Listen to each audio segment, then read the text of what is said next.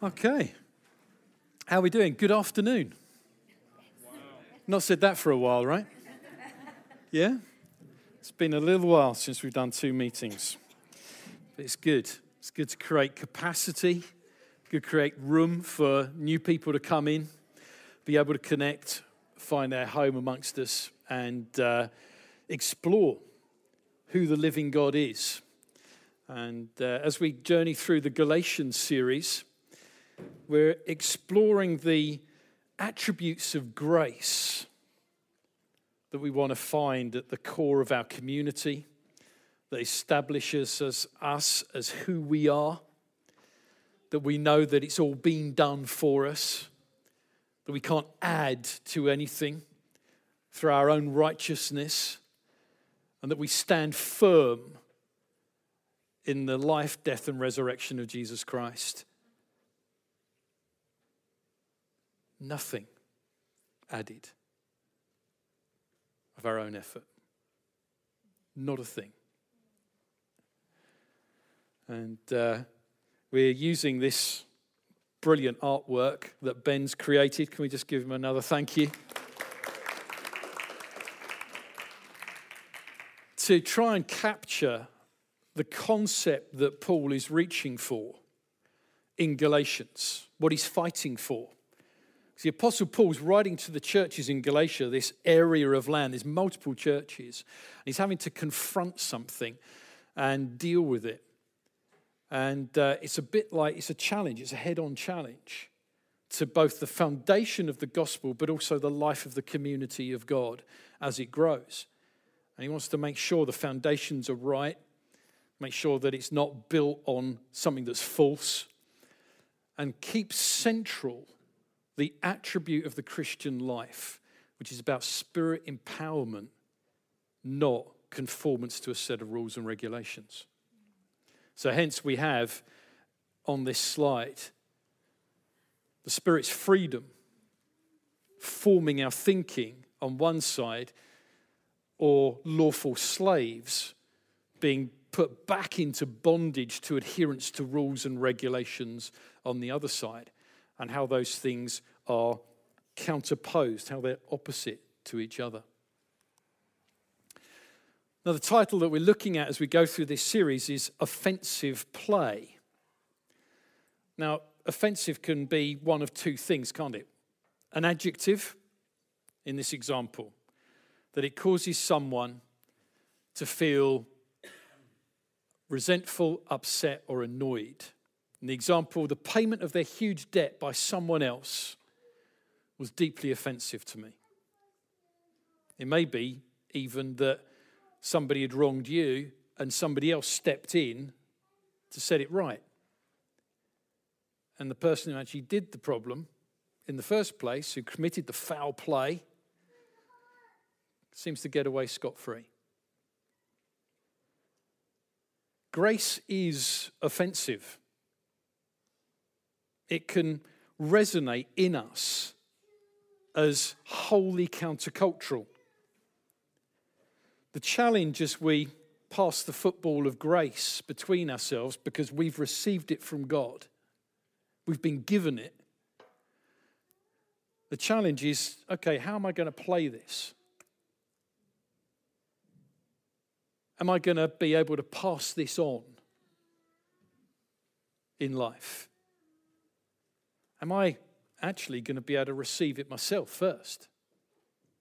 Or is it just going to bounce off because I feel I've got to earn something to know the lavish love of God? Or am I able to catch it, hold on to it, go, yeah, man, he's done it all. Nothing I need to do, absolutely nothing. Now I'm right with God. Now I'm right with him. Now what do you want me to do with this grace? Where do I go now? Who do I pass it on to? How do I run with it in my own life? Knowing that this is the thing that shapes me, that makes me, that marks me. I've received the grace of God. Where's the freedom you want me to run in? See, for Paul, this grace was utterly incompatible with now saying, right, here's the grace of God through Christ. His death on the cross pays it all for you. But by the way, add something. Add a good work, add an action, add something for righteousness, because you're incomplete without that added thing. Let's take a moment. Do we add anything? How's my week been?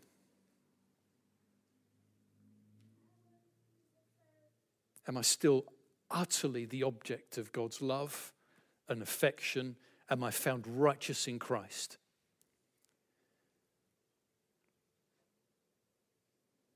That's a fundamental spiritual reality. That if we confess with our mouth and believe in our heart that Jesus Christ is Lord, we shall be saved. In other words, the covenant comes into play now that through our death and then subsequent resurrection, we too are resurrected with Christ. It's done. I'm waiting for that day when the wrath of God and judgment for all my wrongdoing goes, not on you, Al. It's been dealt with through Christ. Come home. Come on in. And so Paul talks about the righteousness yet to be received. I'm about to step into that righteousness in that day when it's all given to me as I stand before the throne of God. And in this moment now, we have the deposit, the down payment, the first payment, which is the Holy Spirit in us that cries, Abba, Father, as Paul explains in his letter to the churches in Galatia. And it's this that we want to hold on to and live from, and that outrageous, powerful grace that we get, rather than stepping back into legalism. Is there anything that we're saying to ourselves, I've earned access to God this week? I've earned intimacy with him this week because of my right behavior. Or the opposite, I can't be close to God this week because of X. I can't be with him because of what happened 10 years ago. I can't be with him because of what happened 5 weeks ago. I can't be with him. The fundamental reality, the spiritual reality we live in, is one of he has done it. Now what? Not what can I add, not what can I do, but now what? And Paul's fighting for that.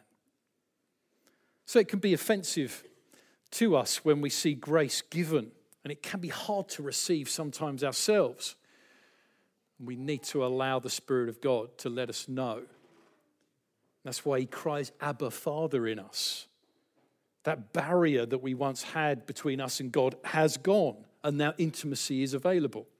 That's the principle. A close, intimate relationship now, whereas before, only distance and a sense of judgment and fear. It's resolved. It's gone. It shouldn't be existing in your life if you're in Christ. Offensive also as a noun. It's on the attack. Grace is at the sharp edge of the kingdom of God. It's the fundamental premise on which we're saved, but it's also how the kingdom of God extends as we extend both the grace of God to fill our lives, but we also pass it on to others. So what I freely received, I freely give. And it changes life after life after life. I wasn't expecting that. I expected to be rejected. I expected to be judged. I expected to be, pushed out. But instead I received grace.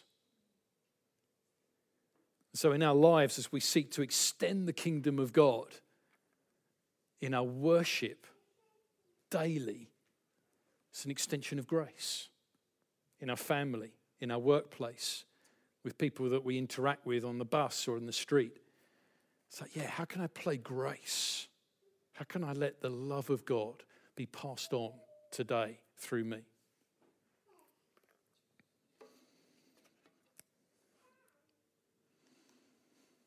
Now, we're going to look here at Galatians chapter 2, 11 to 21.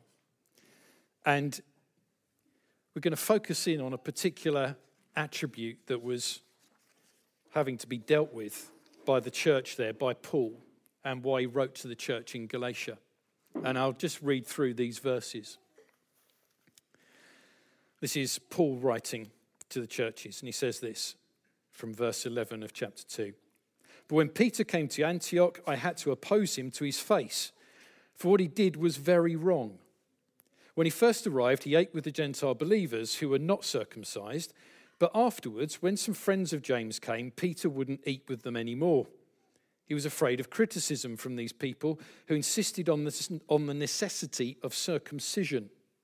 As a result, other Jewish believers followed Peter's hypocrisy, and even Barnabas was led astray by their hypocrisy. When I saw they weren't following the truth of the gospel, I said to Peter in front of all the others, since you, a Jew by birth, have discarded the Jewish laws, put them all to one side, and are living like a Gentile, i.e. no longer living under their rule and reign, why are you now trying to make these Gentiles follow Jewish traditions? Why are you adding the law back into them again? He goes on, you and I are Jews by birth, not sinners like the Gentiles. In other words, the Gentiles didn't have the law. And because of that, they were deemed sinners by the Jews. So you're not sinner like the Gentiles, yet we know that a person is made right with God by faith in Jesus Christ, not by obeying the law. He says, come on, Peter, we know this, right? We've got this down, right? Surely this is fundamental. And we've believed in Christ Jesus so that we might be made right with God because of our faith in him, not because we've obeyed the law. For no one will ever be made right with God by obeying the law. Now, this is caretaker coach. He's temporary. Now, Paul talks about the guardianship of the law over people's lives. Like a child growing up in a wealthy household, he might have a guardian who looks after him until such a point that he's old enough and mature enough to run the house. So it's not giving the keys to the Corvette to a 9-year-old who's going to put it straight in a wall. It's about, okay, I'm going to put a guardian over you who's going to look out for you. Now, the law acted like that, Paul says. It was a guardian. It was there because the nation of Israel kept on messing up and they didn't know which way to go and how to live because they refused to get close to God. When Moses went up the mountain, when Moses interacted with God, the people went, you go, we won't go, lest he consume us. It's like, oh. It was always this, you have the relationship with God for me. We'll stay back here. Based on fear. Now, the caretaker coach, the Old Testament law was given to give guidance. How the game should be played. What should we be doing? How do we play the ball? How does life work? But it pointed to the fouls. It pointed to the errors. But it had no power to change anything. It was powerless. And so the people heard the law, and as Paul says, it gave birth to sin. Why? Because you now understood what it was you were doing that wasn't right. Okay. But there was no way out of it. And so you become a slave to it because it demands that if you break one rule, you've broken them all. And so now you're a slave to the law. I've got to perform. I've got to get this all right. Otherwise, there's no opportunity for righteousness. Get it all right? Fine. Live on that basis. Approach God on the basis that you've got everything right. You've never sinned. You never offended God at all. But it's impossible. for no man can fulfill all the law. And then Christ comes and he fulfills it perfectly, completely on our behalf. So the caretaker coach is pushed to one side. Thank you very much. Push the law aside. He's the new coach, the Holy Spirit. And as Jesus says, even the Spirit of truth, who will lead you into all understanding. And he'll guide you, the Paraclete, the one who comes alongside and enables us to live the life. And Paul goes on, which we'll explore in future weeks, about how the Holy Spirit produces his expression of Christ in our lives, the fruit. So it's a completely different dynamic. Adherence to rules and regulations, gone. Dynamic life filled with the Holy Spirit, in. I'm now being enabled, empowered within to transform and to change. Now, the context that Peter and Paul are dealing with is this player-manager religion, the self-appointed ruler of all things, right? So religion steps into the context and adds complexity. And as Jesus says to the Pharisees and the leaders, the religious leaders at the time, you're just adding stuff, you're adding burdens to people, and you're not giving any finger to lift it off them. Not only do you need to tithe, but you need to give 1/10 of your herbs and your spices. And now you need to not help your neighbour on a Saturday, on the Sabbath, because that's work. Or you can say, I've got my money set aside for God. It's Corban. It's a religious structure which absolves me of supporting my parents in their old age. I've set it aside for the Lord, which doesn't mean I'm actually going to give it to God. I've just made it inaccessible to help my mum and dad. But it's a religious mindset. And so religion develops and sets apart. You've got the ball, well done. Run with that grace. Go, go, go. So the religious mindset starts to put frameworks of control and management around the truth of God. And so the self-appointed player manager comes in, humanity comes in, and goes, right, let's add more rules, let's add more regulations, let's create expectations. And you see Jesus time and time again interacting with that and breaking it down. I'm going to go have a meal with those guys who you lot reject.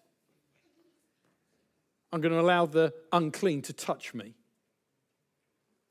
I'm going to step into a challenge, a direct challenge on why you believe that you can reject somebody from the temple rather than bringing them in and inviting them in. You got grace.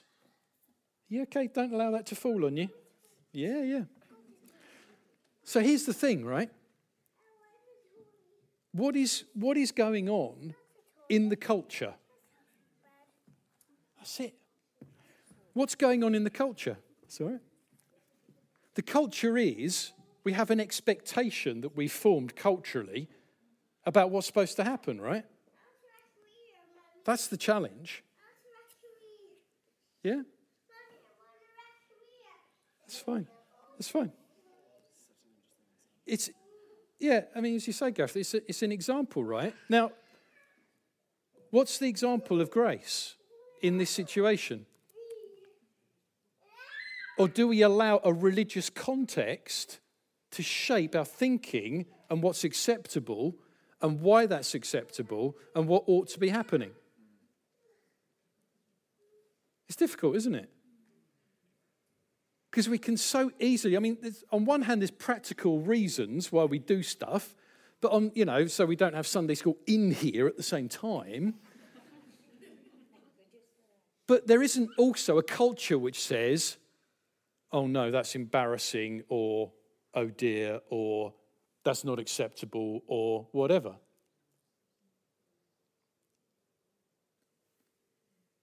See, religion creates a culture where what happens is we manage and measure each person's externality on how they conform to this picture that's created. How are you conforming to that picture on a Sunday morning? Does everything look clean, tidy? My life's sorted. We're all good. It's all fine. Whereas the reality is we've got all sorts of challenges, all sorts of stuff. And I think Paul sees the slippery slope here. Not only is it outrageous, he uses, in the NLT, it's like very wrong. You're adding to the work of Christ on the cross. That's very wrong. But I think he can also perceive the slippery slope, which is into the religious mindset, which is starting to try and get its hands around the church, which says, no, you've got to look a certain way, you've got to behave a certain way in order to be accepted.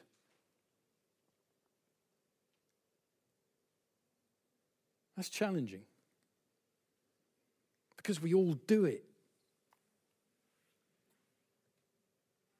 Now, I'm not suggesting that we all, put everything out there in a public setting, because that's not actually healthy. There's good, emotional, healthy, relational boundaries that actually cause us to function well psychologically.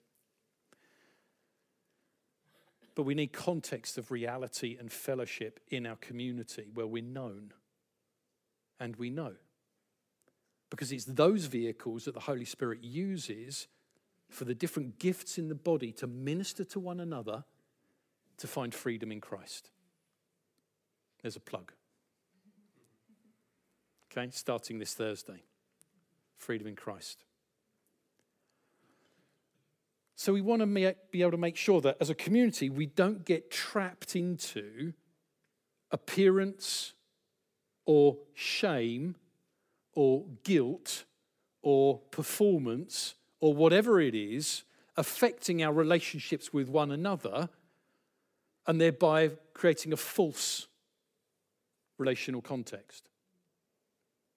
We worship Christ in spirit and truth. So we're fighting for freedom. And we have to be eyes open and aware of it. I have no idea which verse I finished on a minute ago. But I'm going to go from 17. But I suppose we seek to be made right with God through faith in Christ, and then we're found guilty because we have abandoned the law. Would that mean Christ has led us into sin? Absolutely not. Rather, I'm a sinner if I rebuild the old system of the law I already tore down. For when I tried to keep the law, it condemned me. So I died to the law. I stopped trying to meet all its requirements so that I might live for God. I stopped trying to meet all its requirements so that I might live for God.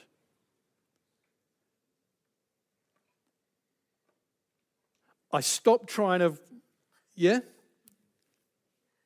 It's hard, isn't it? Because we're so entrenched in our thinking that conforming behaviors create our right relationship with God. But it's been done. And so I now no longer go through my week thinking, what have I done, haven't I done? Was that successful, wasn't that successful in terms of moral right living? And as Paul says later on in Galatians, actually I want to keep in step with the Spirit, in relationship with him, with my eyes on Christ, in worship, in discipleship, and going, what do you want me to do today, Lord? And actually, the Spirit's empowering and indwelling changes me, conforms me into Christ, and gives birth to his fruit, which we'll see in later weeks. So I'm now no longer got my eyes on myself and whether or not I'm achieving this list of right behavior. That's gone. My righteousness is certain. Now I think, okay, how do I walk with my Father? It's a different dynamic. One of the key things that stops us is fear. And one of the biggest fears is other people. Edward puts this down. We fear other people because they can expose and humiliate us. And we fear other people because they can reject, ridicule, or despise us. And we can fear people because they can attack, oppress, or threaten us. Now, Paul writes in this letter that Peter was afraid.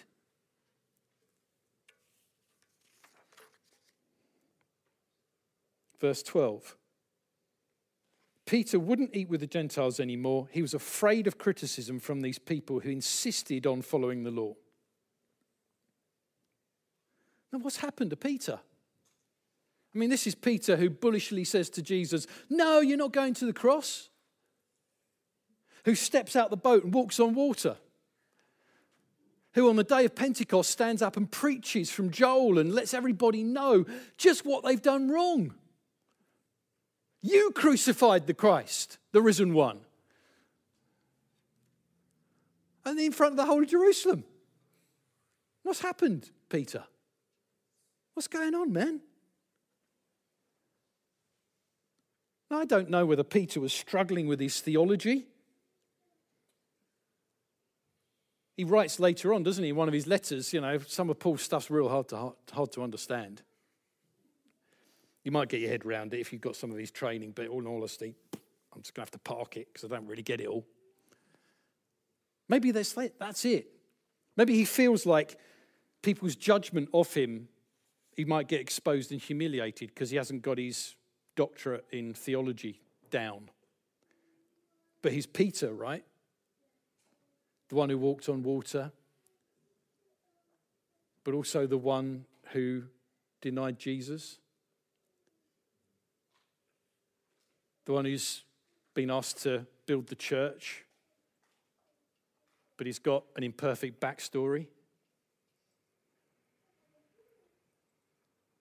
And now he's afraid of these folk who seem to have more knowledge than him and are telling him, no, you've got to add something to the work of Christ.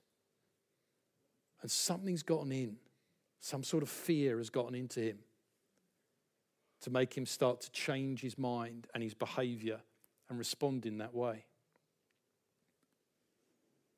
Just take a moment with those three and just ask Holy Spirit to identify to you which one of those would be most poignant in what causes you to respond to the world in the way you do.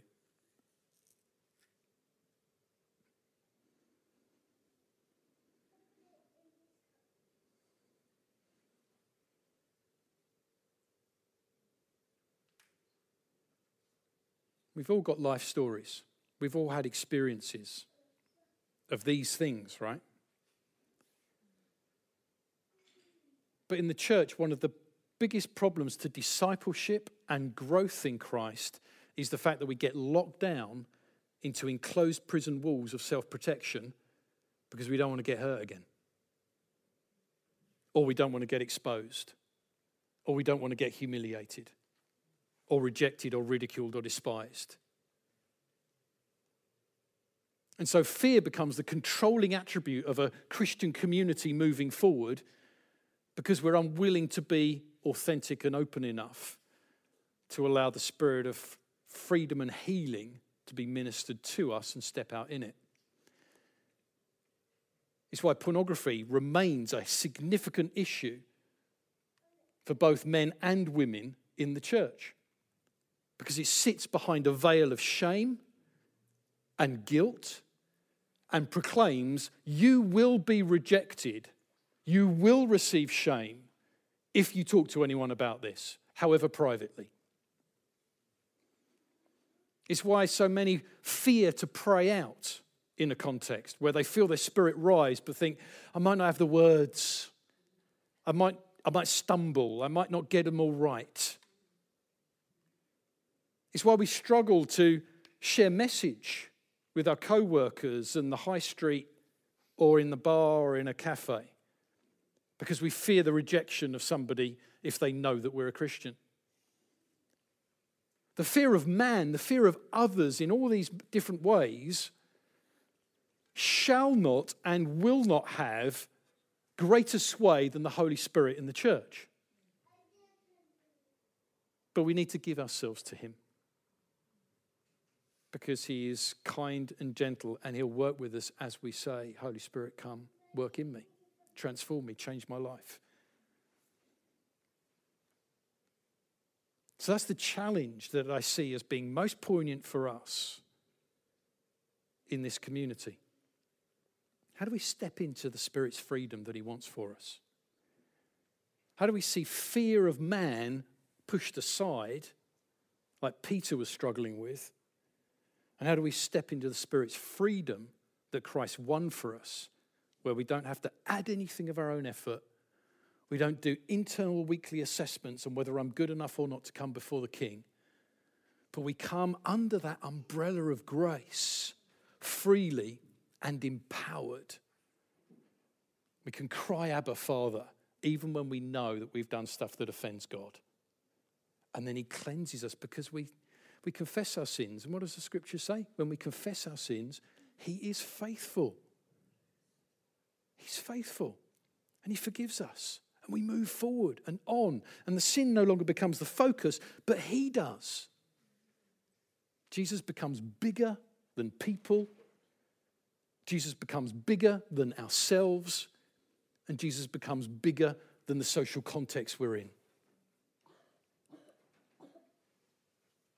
And my heart for us as a community is that each one of us might know and see Christ as greater than anything else. But that's an invitation into love, not a journey of work and striving.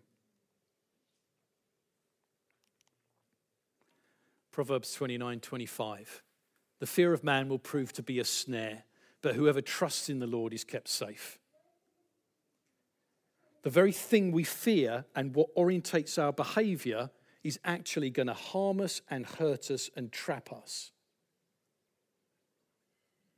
It's a snare. But if we trust in the Lord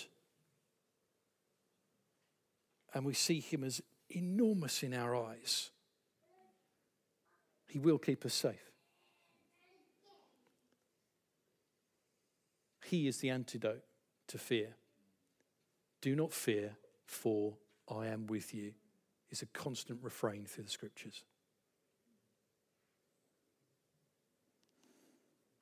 We've got Stephen M. Pidd coming on the 15th of October. They've had 20 plus years of truth encounter ministry with people in and outside of the church. They've got a website full of testimonies of both physical, emotional, and spiritual healing. And they're going to be doing training with us on the 15th of October. And then they're going to be available in the following week for ministry time, but also any further training that we can organise.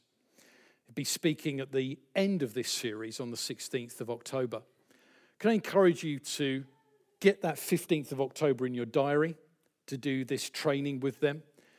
The training not only equips us to minister to others, but it also creates the freedom and the context for our own world, our own journey, and our own freedom that Christ has bought for us and that we can enjoy. So they bring amazing testimony, amazing ministry. Let's have that as a focal piece in our mind. This evening we've got Sanctuary. He's on again. We've been running that for about a year, an opportunity to be with God. Just to rest in his presence. We've had young people in the middle of the hall here, just with instruments worshiping. We've had a single instrumentalist, or we've had nothing. But it's an opportunity to come just as you are in the grace of God and spend time with him. It's from 7 till 9, and it's just come as and when. Come from 7 to 7:15 or come from 7 till 9. It's a free flow.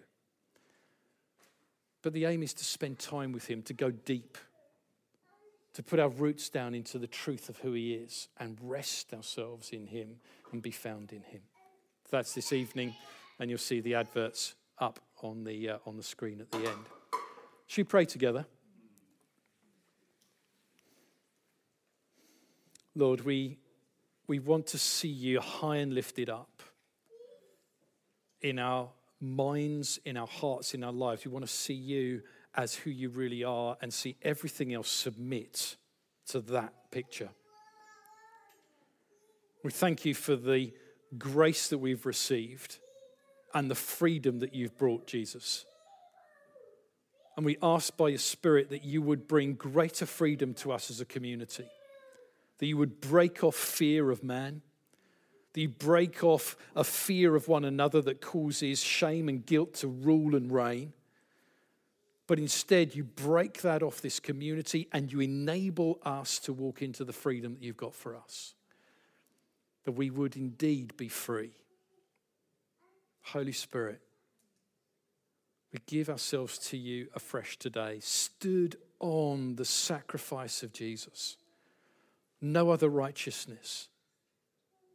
Enable us to walk by your Spirit this week in fellowship with you, not measuring ourselves or one another, but holding on to the grace that you've and passing it.